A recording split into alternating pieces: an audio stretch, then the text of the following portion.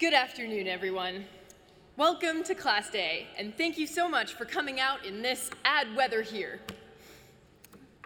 Add witty comment about weather. Shoot. It seems that between my academic commitments, extracurricular responsibilities, part-time job, and an unexpected illness, I haven't been able to give this assignment the in-depth thought it deserves. Might it be possible for me to get an extension? No. Apparently not. Okay, well, sorry, I'll use what I have. Thank you, everyone, for being here today. To the administrators and faculty, whom I assume are already intoxicated enough to not be paying attention, thank you for creating a system that sets your students up for a lifetime of being 7 minutes late to everything. To the families, parents, siblings, grandparents, assorted other relatives, thank you for traveling so far to be here. If you did not travel far, like my own family, who drove less than an hour to get here, you are deserving of no thanks whatsoever. And finally, to my fellow students in the class of 2016, thank you for embarking on and now nearly completing this crazy, crazy journey with me.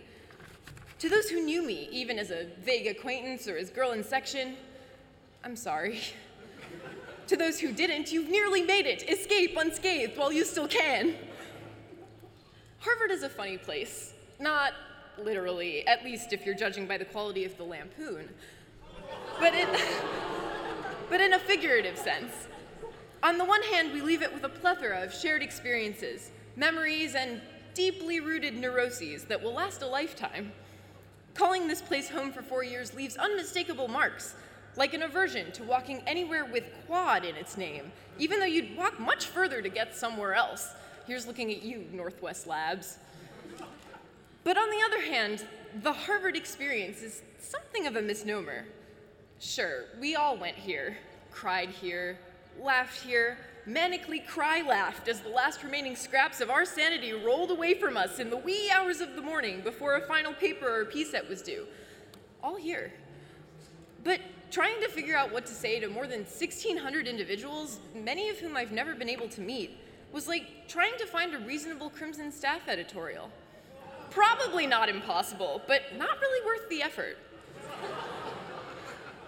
There are some keywords that unite us all. Mumps, swy, incommunicado, and key questions like, how am I supposed to reenact scenes from Good Will Hunting now that both the Bow Street Dunkin' Donuts and Au Bon Pain are gone? And now that we're about to graduate, how exactly does one adult? But even these common threads of experience present their own problems. Most of us manage to steer clear of the mumps, one of the many fringe benefits of not being in the Phoenix. Some of us, perhaps, harbor a deep but secret love of swy that we'll take to the grave. Some of us, poor souls, have never even seen Good Will Hunting. At least no one knows how to be a real adult yet. If they claim to, they're lying. But seriously, if someone can explain to me how exactly I get 401k dollars into my 401k, please hit me up. Lucky for us, there's no correct way to adults, just as there was no correct way to Harvard.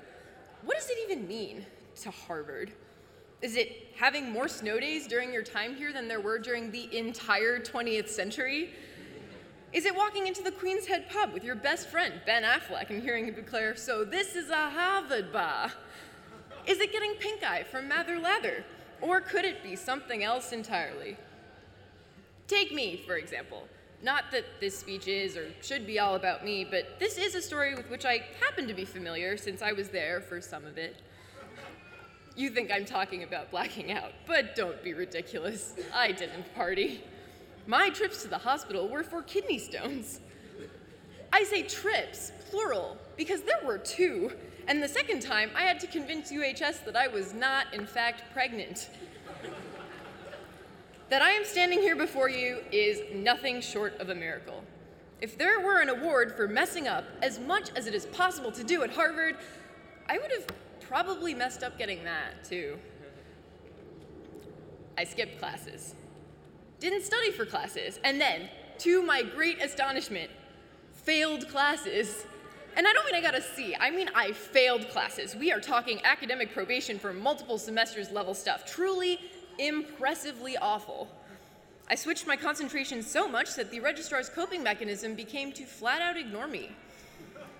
And I could never seem to remember that Noakes has a $7 credit card minimum, but I was always given pizza anyway, so maybe we can call that a win? The point is, I made mistakes. A lot of mistakes. If the Harvard experience were a midterm, I would probably have gotten like a 25%. So I passed with flying colors, and here I am today. But the larger point here is that we've made it. Science or humanities, river or quad, board plus spender or board plus hoarder. Yeah, that's right, we see you, people who have $100 left in May. We're all here now, and we're all about to embark on yet another adventure together. I'm getting all choked up just thinking about it.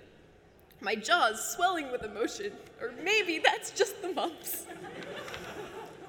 And even though there won't be a screening of Love Story to ease our transition into the real world, if I manage to dig my way out of the catastrophe that was much of my time in college, none of you have anything to worry about, except maybe scheduling dentist appointments, because how do those even work? Do you call them on their cell phones late night when you have tooth pain? Can you order them on Amazon Prime? Do you tell them, we should grab a meal sometime so you never have to go? I guess these are just things we'll have to find out in the real world. Thank you all for the last 4 years, and good luck, not that you'll need it, with adulting. And thank you in advance for the couches I hope you will offer me when I'm inevitably fired for pushing back on comments in meetings, and for being woefully underprepared for major events. Add poignant but hilarious conclusion here. Damn it.